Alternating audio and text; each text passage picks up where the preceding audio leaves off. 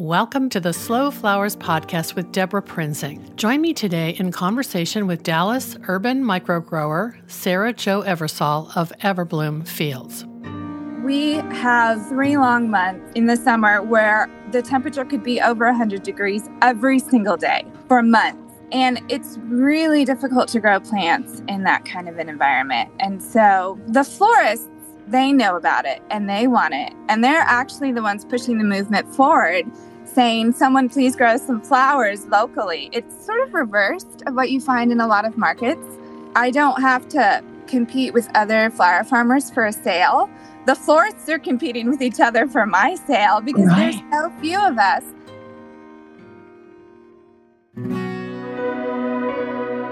Hello again, and welcome back to the Slow Flowers podcast with Deborah Prinzing. This is episode 637. This is the weekly podcast about slow flowers and the people who grow and design with them. It's all about making a conscious choice, and I invite you to join the conversation and the creative community as we discuss the vital topics of saving our domestic flower farms and supporting a floral industry that relies on a safe, seasonal, and local supply of flowers and foliage. This show is brought to you by slowflowers.com, the free online directory to more than 750 florists, shops, and studios who design with local, seasonal, and sustainable flowers, and to the farms that grow those blooms. It's the conscious choice for buying and sending flowers. And thank you to our lead sponsor, Farm Girl Flowers. Farm Girl Flowers delivers iconic burlap wrap bouquets and lush, abundant arrangements to customers across the U.S., supporting U.S. flower farms by purchasing more than $10 million of U.S.-grown, fresh and seasonal flowers and foliage annually. Discover more at farmgirlflowers.com. And thank you to Cal Flowers, the leading floral trade association in California, providing valuable transportation and other benefits to flower growers and the entire floral supply chain in California and 48 other states. The association is a leader in bringing fresh cut flowers to the U.S. market and in promoting the benefits of flowers to new generations of American consumers.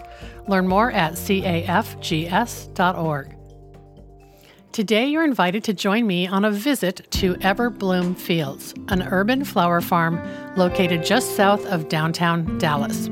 Sarah Jo Eversole is the primary farmer with a little maintenance help from her husband, Matt, and their 2 young children are often found playing among the flowers while Sarah Jo tends to her crops. You'll learn how Sarah Jo started Everbloom Fields 6 years ago after working for many years as a data analyst. She blends a love of flowers and science, embracing flower farming as a new outlet for her data skills within the world of agriculture and entrepreneurship. Everbloom Fields grows high-quality cut flowers for Dallas and North Texas area organizations, designers, and events. Sarah Jo farms using sustainable practices on a bonus lot located behind her family's historic 1878 farmhouse. Her field crops yield thousands of flowers, and her 1,700 square foot high tunnel extends the growing season. A native Texan, Sarah Jo loves the dirt, the sunshine, and science. Please join our conversation about the challenges and rewards of growing cut flowers in Texas. And you'll learn why Sarah Jo focuses most of her energy on offering quality cut flowers primarily during the spring season, March through May, with lighter offerings during the summer and autumn. Let's jump right in and get started, and welcome Sarah Jo to the Slow Flowers podcast.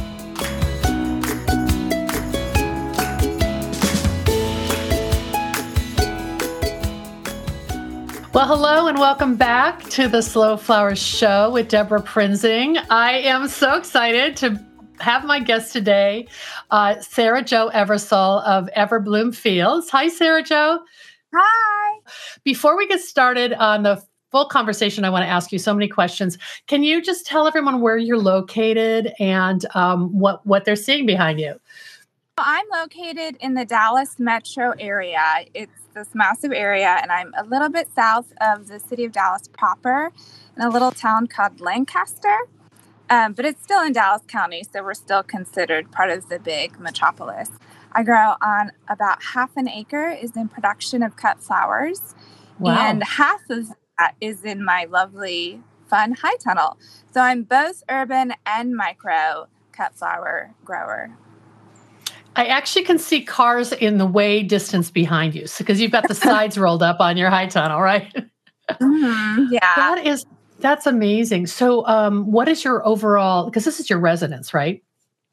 Yes, it's basically my second backyard. So I have like a backyard with my house, and then we had a second field that came with our property. So that's where I do all my growing. Oh, that's amazing. Okay, great. Well, I love it. And before we get into all the Q&A, I want to just give a shout out to you, because you were had a cameo appearance that I didn't know was coming when Shane Connolly was our Slow Flowers member meetup guest in September. And, he was kind of previewing coming to Seattle to lecture and teach. And somehow, I don't know, he noticed that you were in the Zoom room, and he started going on and on about when he came to Dallas. So you have to tell us that story from your perspective. Well, I was just excited to see what he had to say, because I worked with him on 2 separate occasions, and he's so generous with his wealth of knowledge. I didn't actually expect him to remember me, so that was kind of exciting. I love that, yeah. But truth be told, there's not that many flower farmers in Dallas, Texas. There's only 3 of us that have been growing longer than 5 years. Wow. So in a way, we're a little memorable just because there's not that many of us. He came to Dallas to do an event for the Dallas Museum of Art, and his ethos is sourcing locally. So, of course, when he came, he asked around for a local flower farm, and no one really knew I existed because I was still a little bit new into growing. My visibility was a little bit low. And so he just asked some of his friends in the United States, and I was listed on the Slow Flowers directory, and I was also listed on the ASCFG directory, and someone gave him my name. They found me on one of those directories and gave him my name, and then he emailed me.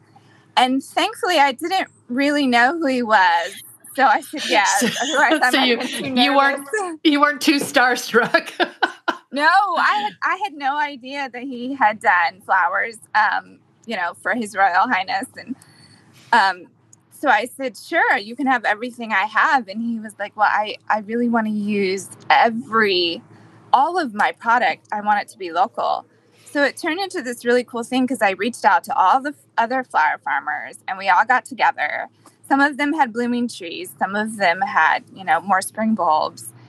And we just delivered them all to Shane at the Dallas Museum of Art. And what he did with them, blew my mind, which is why I was excited to learn from him in the Slow Flower Meetup Zoom, because he's just incredible. And so that was it's probably one of the highlights of my career. And it also opened the door for me to do sustainable floristry for other events like the Dallas Holocaust Museum and the Presidential Library at SMU. So, I mean, so affirming that you're on the right path to have that kind of recognition from someone he's influential. So these cultural institutions now are persuaded that maybe they should source locally. That was pre-COVID, right? So it was March 2020 that we did that event, the Dallas Museum of Art. And literally, he had come from the East Coast doing an event with some people up there, and then I think Dallas might have been one of his last events. And thankfully, he got home before everything shut down, but just by a hair. So wow. Well, you said you did 2 events with him. What was the other one? So the other one was it was like a little Dallas Women's Club Rotary type of thing. Mm-hmm. And it was presided by one of the former first ladies. And so she had contacts in England and asked to bring him over. And so I sourced for him for that as well. It was more of like a little private affair, but it was really affirming, because I bring him all this product and he's just so personable and generous. I'm like, is this okay? Is it better to bring it in a certain way? And he gave me all these little tips, and it was almost like this random free class with Shane Connolly. And I was geeking out, and he was like, of course you should know this. Why shouldn't you know this? I'll tell it to you. I love that. And we had the same experience here in Seattle. He, it was into the season, kind of late late September, and he wanted Joe Pye weed, Eupatorium, and the growers market here didn't have it. And I said, Jane, I've got a huge plant in my garden, and I got explicit instructions: how to cut it, when to cut it, how to treat it. And like, he was very concerned about, me conditioning it properly, because I'm a gardener, not a flower farmer. So, yeah, I learned a little bit about that too. That's so great. He just is so generous, sharing all of his forestry knowledge to anyone who needs it. And I like that. Well, the thing about, you said that there's really only 3 growers in the greater Dallas area, flower growers who are, mature enough to be like, kind of know what they're doing at over 5 years in the business. And it's such a misconception that like Texas, everything's bigger in Texas. There should be all kinds of stuff happening in the local flower scene. What's unique about your area that kind of, it's, in a way, you're a pioneer. You're sort of leading this movement rather than catching up to the established growers. Yeah, I think it is really quintessentially Texas weather. So we have 3 long months and in the summer where the temperature could be over 100 degrees every single day for months. And it's really difficult to grow plants in that kind of an environment. And so I think the florists, they know about it and they want it. And they're actually the ones pushing the movement forward, saying, someone please grow some flowers locally. It's sort of reversed of what you find in a lot of markets. I don't have to compete with other flower farmers for a sale. The florists are competing with each other for my sale because there's so few of us attempting to grow in Texas weather. And the winter is difficult too because we don't get snow, we get ice storms. So if you're going to have a tunnel like this, we build it not for a snow load, but for an ice load. We could get 3 inches of ice that collapses people's tents and tunnels. And then we get straight line winds. Almost every spring we have a tornado threat. So there's just these random extremes that can make it pretty difficult to flower farm in Texas, or to figure out. If you can stick with it, there's a way to do it, but it can be intimidating at first. Well, you have such a great series of posts on your blog, on your website, and I'll share that link with people because I just dove in before we got on to see some of the posts are very much focused on the uniqueness of where you're growing. That high tunnel, it looks pretty sturdy, so it can support hail and ice and wind. And trees. I've had trees fall on it and bounce off. Did you buy it from a kit, or did you design it and have someone build it for you? No, my husband and I built it with the help of a couple friends. We piecemealed it. And looking back, I'm not quite sure why I did it, but in my second year of flower farming, I sort of intuitively knew that our weather is pretty dicey and the plants need some sort of protection. Yeah. So I just randomly built it. We've had it about 5 years now. And the first spring, it paid for itself with a gorgeous ranunculus crop. Our ranunculus often rot here because we have clay soil and wet winters. And so just a protected area, one spring, filled with ranunculus, it was paid for. Oh my gosh, that's amazing. Oh, that worked out. Roughly, farming is like that. That really. I know. Well, it's great to hear a success story. Well, roughly, what's the dimension of that? So it's about 64 feet long, 60 to 64, and then 20 feet wide. Okay. So it makes up half my growing space. Wow. Yeah, and it fits on this bonus lot that you have. Mm-hmm. Well, let's back up a little bit and talk about, when did you start Everbloom Fields? And I love it's kind of a play on your last name. So, Chris, you have a background in tech, right? Before you started flower farming. So give us the journey. Okay. So I'll try to condense it. I grew up in a neighborhood. Wait that time. Take your time. Okay.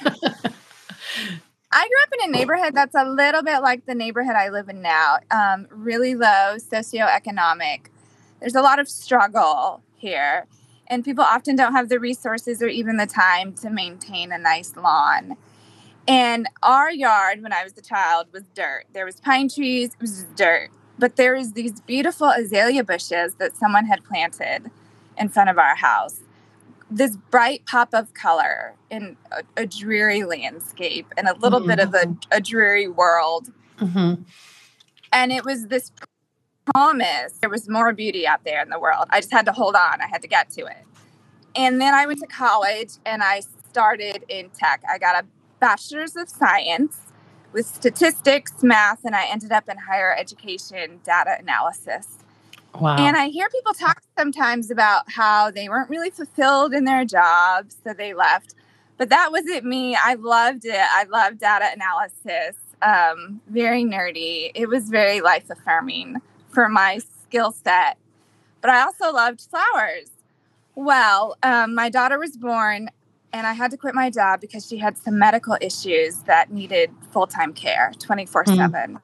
So I quit my job and I'm sitting there with my little baby and I look out on this piece of land that I had in the back. And this whole time I loved flowers. So every Tasha Tudor garden book I'd bought, I found Lynn Basinski's Organic Flower Farmer at a bookstore for 75 cents decades ago. I bought flowers. I bought it.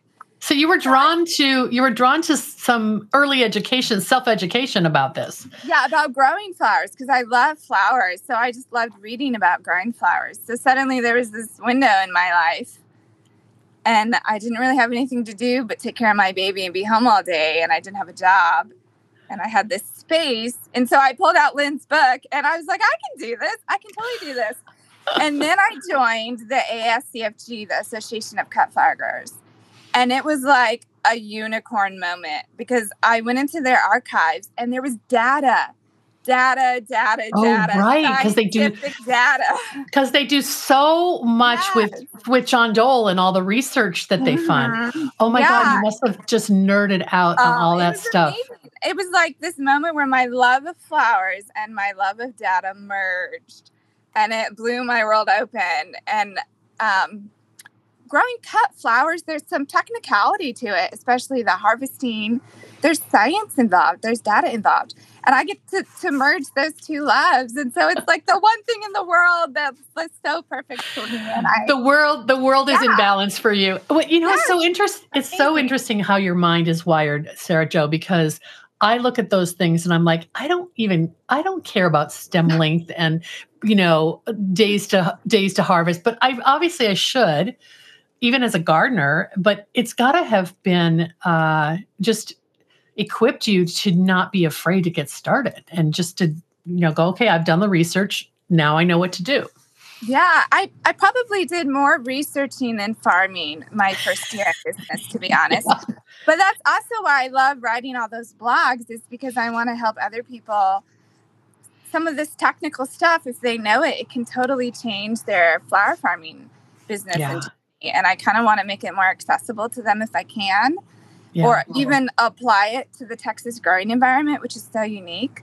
So I just love the merging of those two things, the beauty and the science together. I love it. I mean, your clients, they don't need to know what's behind the curtain, but you're giving them what they want, obviously, these beautiful flowers. So when was that? How old is your daughter now? So she's 6. Okay. So I've been flower farming 6 years. That's amazing. And how's she doing? Is she like flowers great. too? She loves flowers. Actually, my son loves them more than she does. And he's excellent at transplanting. He knows how to properly use harvest snips and how to properly harvest. And he loves it. He's amazing. She's more of a free sort of. She doesn't have the structure that data gives you. She doesn't quite have that side. Wait, is your son younger? Oh, okay. Yeah. So he was there from the beginning, shoveling, helping me. Your little farm assistant. I love it. Yes. When you started Everbloom Fields, what was your goal? Were you wanting to be a farmer florist, or did you want to sell wholesale or retail, or did you even know? I just knew that I needed some income, and my goal was to be a successful entrepreneur. And I loved that flower farming was a way that I could do it. And I sort of love floristry and flower farming from an entrepreneurial standpoint, because the barrier to entry cost is pretty low. Other businesses, you have to have all this expensive inventory before you can start your business. And that's not really the case with flower farming or even floristry. I just needed to buy seeds. So my goal was to make money doing something I love. And I had to find the right sales outlets. And that took some time. I started out at a farmer's market, which was really good because I was still learning the technical side of flower farming. And a farmer's market audience is a little bit more forgiving than floristry is. Yeah. And the price point reflects that. It's a little bit lower price point because not all the flowers are industry standard. So it's this great way to have sales and get to know people while you're learning the science of growing cut flowers. Mm-hmm. So it could be an incubator environment for your entrepreneurial vision. Yeah. Yeah. And what farmers market was it? Is it the Lancaster Farmers Market? No. So Lancaster does not have a farmers market. I went to the Dallas city. It was. It's called St. Michael's, but the neighborhood it was in is one of the more well-to-do neighborhoods. So it was kind of a boutique farmer's market. And I loved it. It was amazing. Everyone there knew that their lives were a little bit removed from the farmer. And so every Saturday they got to go see their farmer. And they loved supporting their farmer. And it remains one of my favorite memories from my early days. And those people are still so supportive of me. So it was an excellent farmer's market. Every single time I went, they would try to buy me out because they knew I was a farmer trying to make my living off the land and they wanted to support it. And I wish every farmer's market was like that, but I kind of lucked out, I think. Well, someone said to me recently that, you used to go to farmer's markets and there was just like 40 vegetable vendors and one flower vendor, but that it's, in their community, they're seeing it change because some farmers markets had weird rules, like we could only have one flower grower. And I think that's changed too. I mean, I don't know if you're even selling at farmers markets anymore, but were you always the only one or were there, other people also bringing flowers? Yeah, so I was the only flower farmer for many years, just because there were no other flower farmers. We've established that. Yeah. So towards last year, there was another flower farmer that they let come in, which I was totally fine with. I knew her. There's so few of us trying to do this that we sort of all know each other. Right. And I never want to deny another farmer the chance to make their living and support their family. But I left the farmer's market because the timing of it was off. So it started late April and ran mostly through the summer, which is the hardest time to grow crops. Oh my gosh. A lot of the market people left on vacation, so the sales dropped. So I think for us in Texas, our spring flowers are in bloom March through May.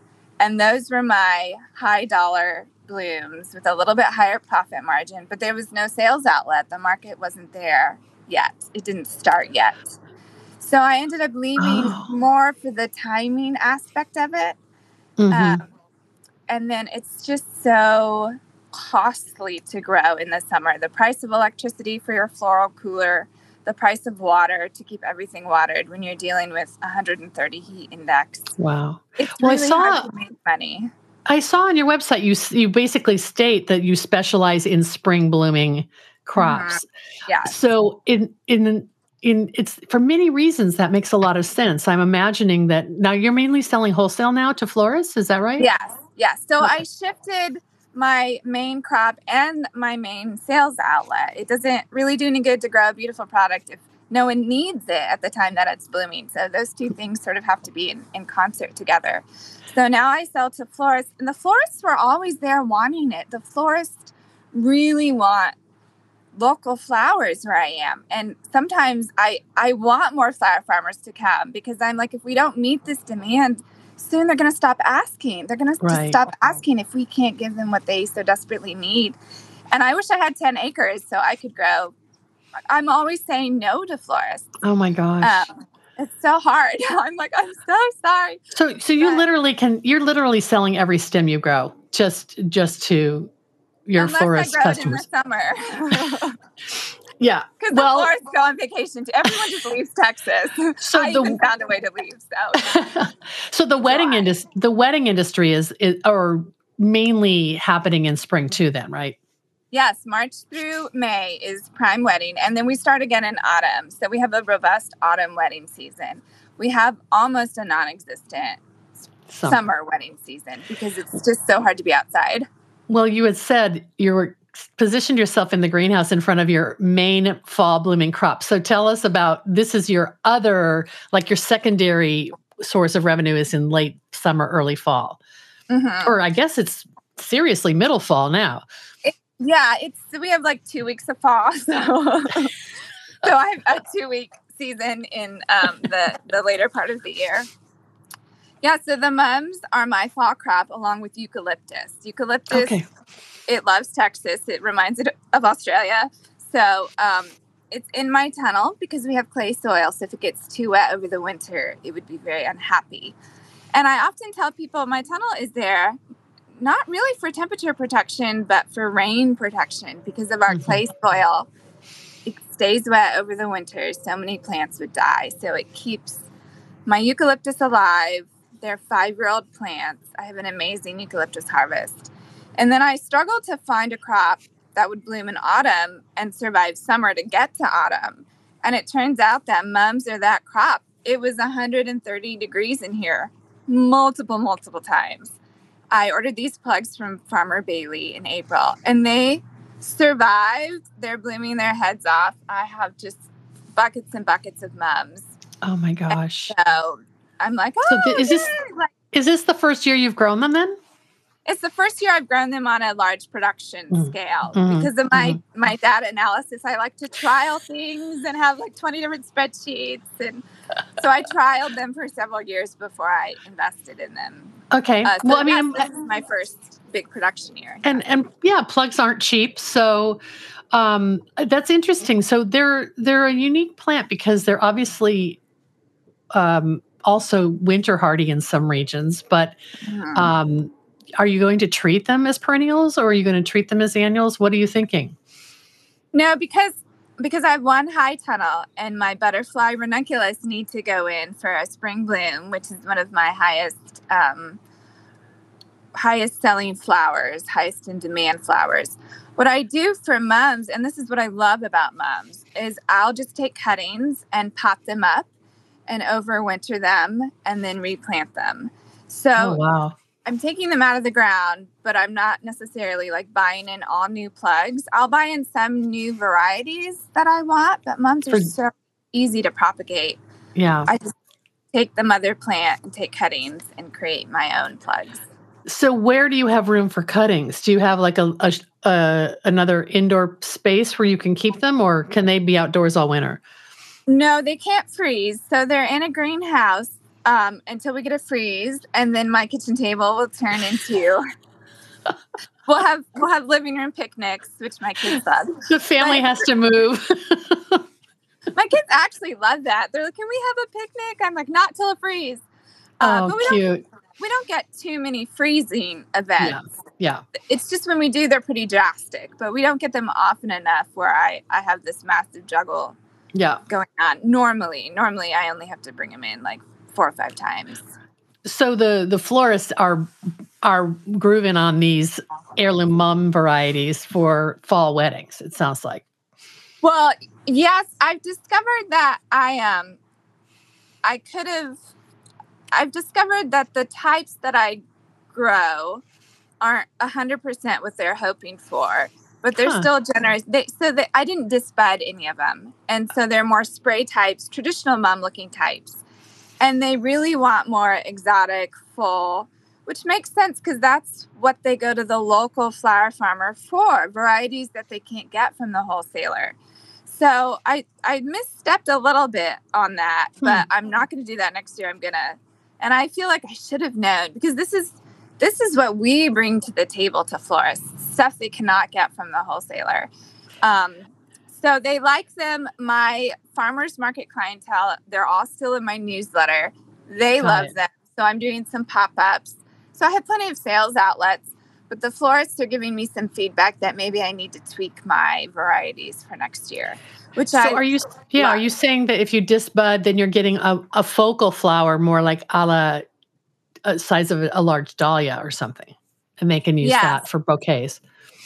Yes. And then also a dahlia shape and form that isn't not a dahlia, I'm sorry, a mum shape and form that's more like a dahlia and less looking like a mum, I guess, if that makes any sense. Yeah. Yeah. So, it's interesting. Because we can't really grow dahlias. So we'll fake it through a mum.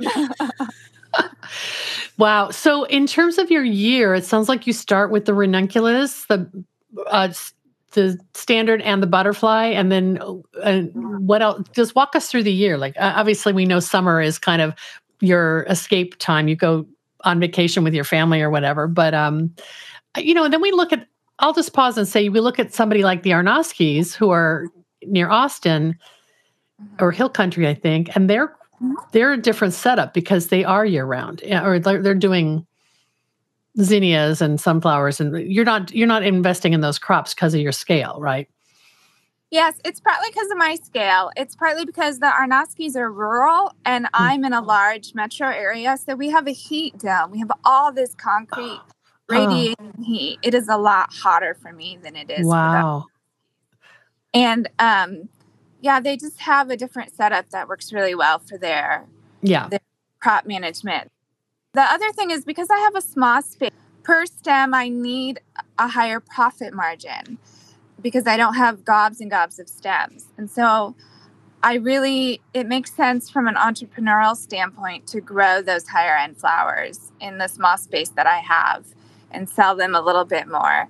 And then I also have so many designers where I am. Again, it's that urban versus rural. I have a lot of higher end designers that maybe they don't really have access to where they are. And those designers are clamoring for a butterfly that's not beat up in transit, and I can give them that. So it just makes sense. Yeah, and they probably don't, even though we love all the annuals, that's not necessarily what designers are writing into their recipes, probably. Mm-hmm. Yeah, and brides aren't really requesting that either. They don't really want a marigold. Yeah. They want like a clematis. So it's just... Wow. Okay, so you start with the ranunculus, and then what are your other kind of favorite sort of value added players in the spring through maybe it sounds like through May? Yeah, so we have snapdragons.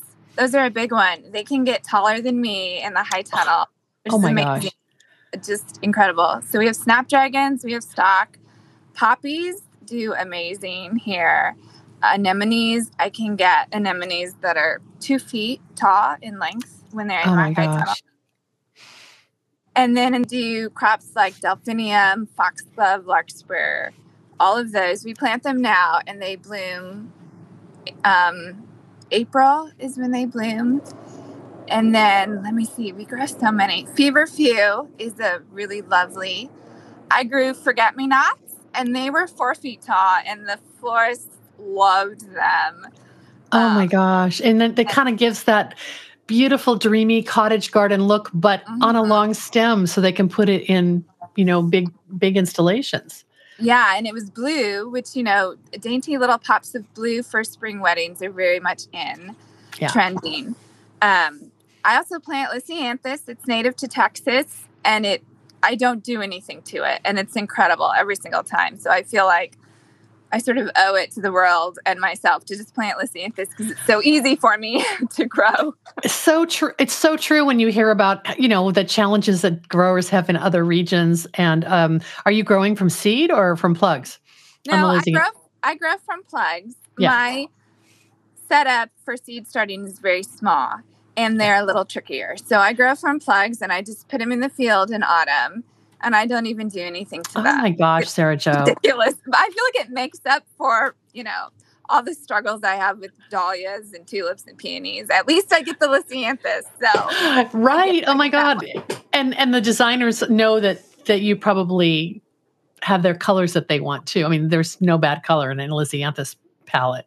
Yeah. And it's just fresher. It's not mushed from transit. It's not, heads aren't snapped off from transit. So yeah, it's really great. So just to finish the kind of what I'm hearing you say, which I think is really important, it helps me think about how you operate, is real estate is very rare. So you have to be able to, as soon as you pull a crop out, you have to have the next thing to go in. You can't just afford to have something growing, starting it from seed and waiting 9 months for it to, not 9, but whatever, 5 or whatever Lysianthus take from seed. You don't have the real estate for that. Yeah, unless it's a flower that is in high demand and I can charge a pretty good price per stem. So like Gumfrina, no one's going to give me $1 a stem for Gumfrina. So I'm just going to do it. Yeah. So. And so how are the florists getting, are they on your weekly availability list, or, and how does that all work? So they used to be on a weekly availability list, but now I've partnered with another flower farmer who's been growing as long as I have. And she has a delivery system already worked out.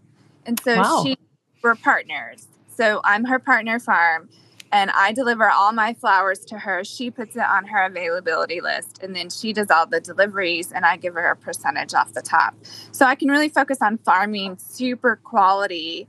And she has more of the logistics already built into her business model. But now she has all this extra volume, which, again, we're trying to meet this demand. So it helps her. It helps me. It's this wonderful partnership. Oh, my goodness. Play together. So it works out really, really well. That is amazing. That talk about the creative sisterhood. I mean, she could be perceived as a competitor, and yet you're finding what you each bring to the table. Oh, I think, honestly, I don't mean to keep harping on this, but Dallas is 2.5 million people with 4 or 5 flower farmers. I don't have competition. I don't see anybody as a competitor. Not even the florists are competitors. There's just so much market here. Yeah. That's crazy. And there's a massive wedding market here. So many of the contestants on The Bachelorette come from Dallas. So there's an wedding flower market that I don't think even the florist could tap fully into. So yeah, I think all the flower farmers here, we work together. We have a monthly Zoom. I just hosted 22 flower farmer people on my farm. Either they want to get started into flower farming or they're established flower farmers. So we work together to try and help each other grow. Because like I said, if we don't meet this need, the florists are going to stop asking. So it's in all of our benefits to really help each other grow more. Oh my gosh, Sarah Jo, please keep me posted on that because we'd love to support that. Kind of like this hyper-regional groundswell of interest. And you're right, you have to sort of help beginners with information that you were seeking 6 or 7 years ago and kind of save them the growing pains that, although, not everybody's going to nerd out about data like you, so you didn't mind it. That's amazing. And how nice though that you can keep growing and you've got this partner who's going to handle the distribution and sales. Because that's a huge distraction for anybody. Yes. And she's so good at it. She used to work in the floristry world before she became a flower farmer. So she has this knowledge base more than I have. And she can teach me things as well. And so it's just, I love it. So, do you have a specific name for your partnership or is it all under her farm name? It's all under her farm name. But when she sends out availability lists, she says partner farm and she lists my farm. And so the florists know it's coming from you. Yeah, the florists know. And a lot of times, and we have a sticker that lists both our farm names. And sometimes we source from a third farmer and her farm name is on it. And then on Instagram, the florists will tag my farm, her farm, the other farm. So I think even with the floristry world, there's a sense of collaboration because they really want what we have and we want to try and give it to them. Florists know about slow flowers. Yeah. I mean, the general public, maybe they're not as concerned to take time to know quite where all their flowers come from. But the florists know that where the flower comes from impacts its vase life, its freshness, the uniqueness that they can offer their client. So I feel like there's a collaborative air here with florists as well. And so we're all just trying to help each other out. So I have to ask you, do you do any design work yourself? Because you obviously have a keen understanding of the design side of things because you're choosing what to grow for those designers. Yeah, I do a little bit of design, not a ton, but I do a little bit of design. I love designing for organizations more than weddings. So like this past year, I designed some centerpieces for the Dallas Holocaust Museum. Things like that are really meaningful to me to support those organizations. And they value sustainability and locally grown flowers. So I just really want to help them keep that value and encourage them in that value. So that's the sort of design that I really like to do, a bit more than weddings. Yeah, it's a little bit more.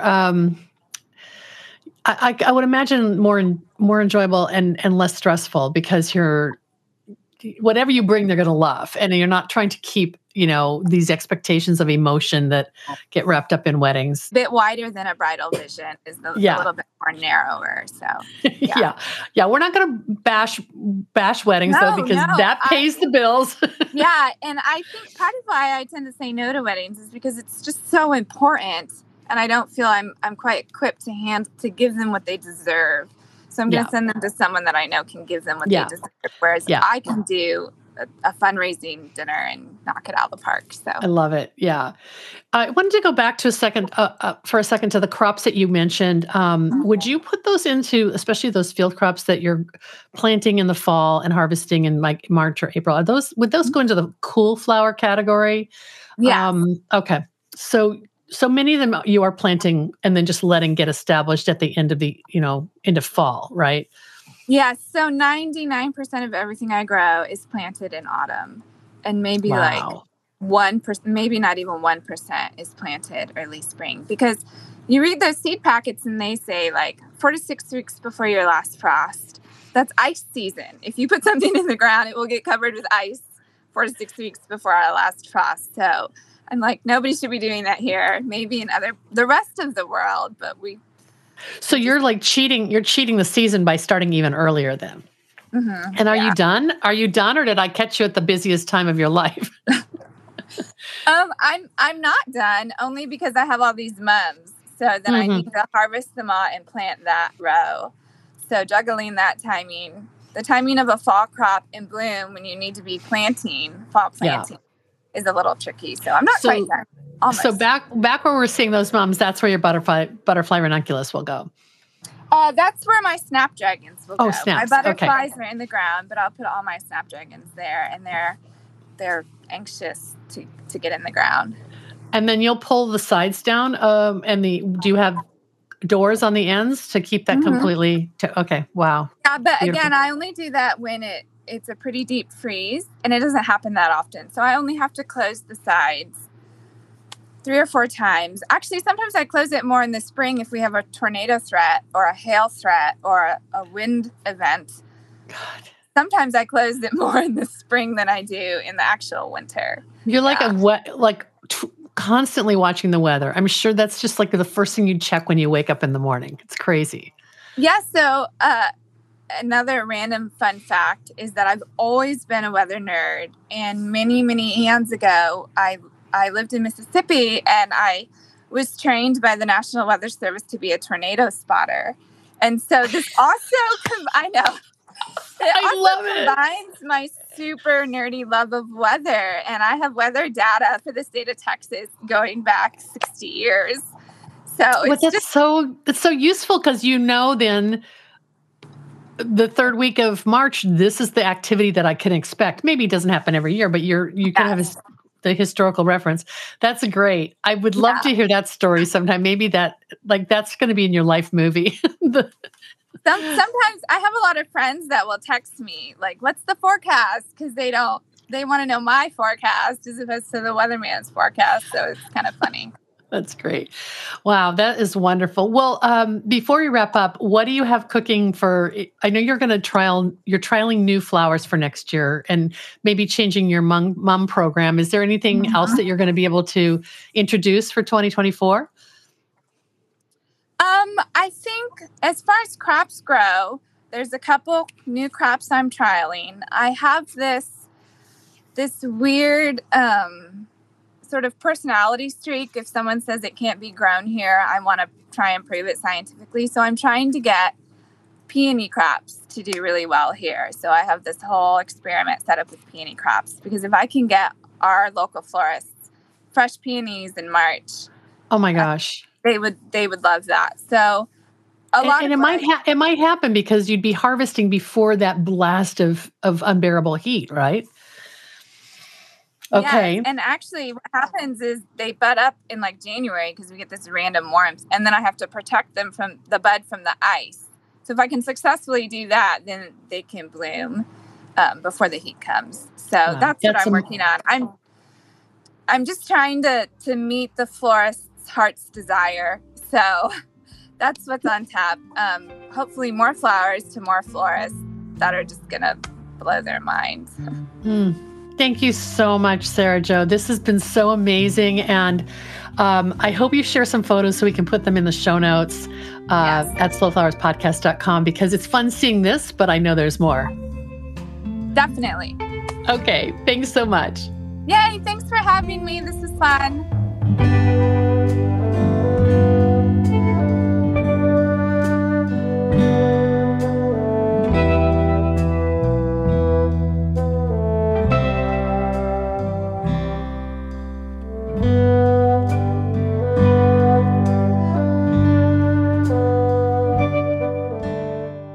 Thanks so much for joining us today. Visit slowflowerspodcast.com for episode 637 to find our show notes and watch the replay video of Sarah Jo's interview with me.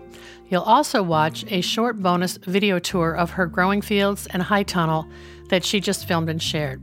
You can also find a link to Sarah's extensive blog series, which includes info-packed posts like growing cut flowers in warm, hot climates, bee-friendly perennials for the flower farm, and Texas native shrubs for cut flowers and foliage. She's a wealth of information and inspiration for anyone growing flowers in the heat, humidity, and other challenging climate conditions like wind and ice storms. Okay, our next sponsor thank you goes to Store It Cold, creators of the revolutionary CoolBot, a popular solution for flower farmers, studio florists, and farmer florists. You'll save thousands when you build your own walk-in cooler with the CoolBot system and an air conditioner. If you don't have time to build your own, they also have turnkey units available. Learn more at storeitcold.com. If you're in the U.S., you're probably racing around getting ready for the long Thanksgiving holiday weekend like me. And if you're a Slow Flowers member, keep an eye out for our Thankful for You package of marketing resources and exclusive content just for you. It will land in your inbox today, November 22nd, 2023, as part of our celebration during Membership Appreciation Month.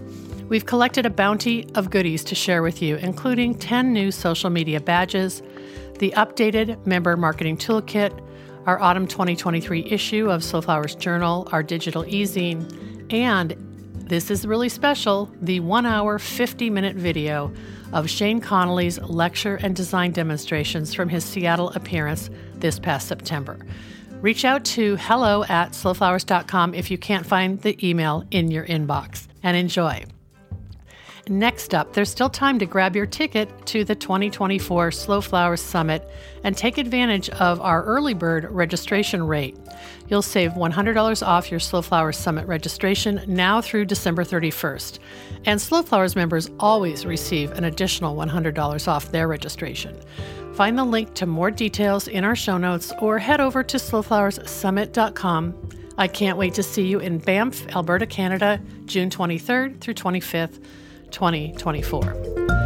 Thank you to Red Twig Farms. Based in Johnstown, Ohio, Red Twig Farms is a family-owned farm specializing in peonies, daffodils, tulips, and branches, a popular peony bouquet by mail program, and their Spread the Hope campaign where customers purchase 10 tulip stems for essential workers and others in their community.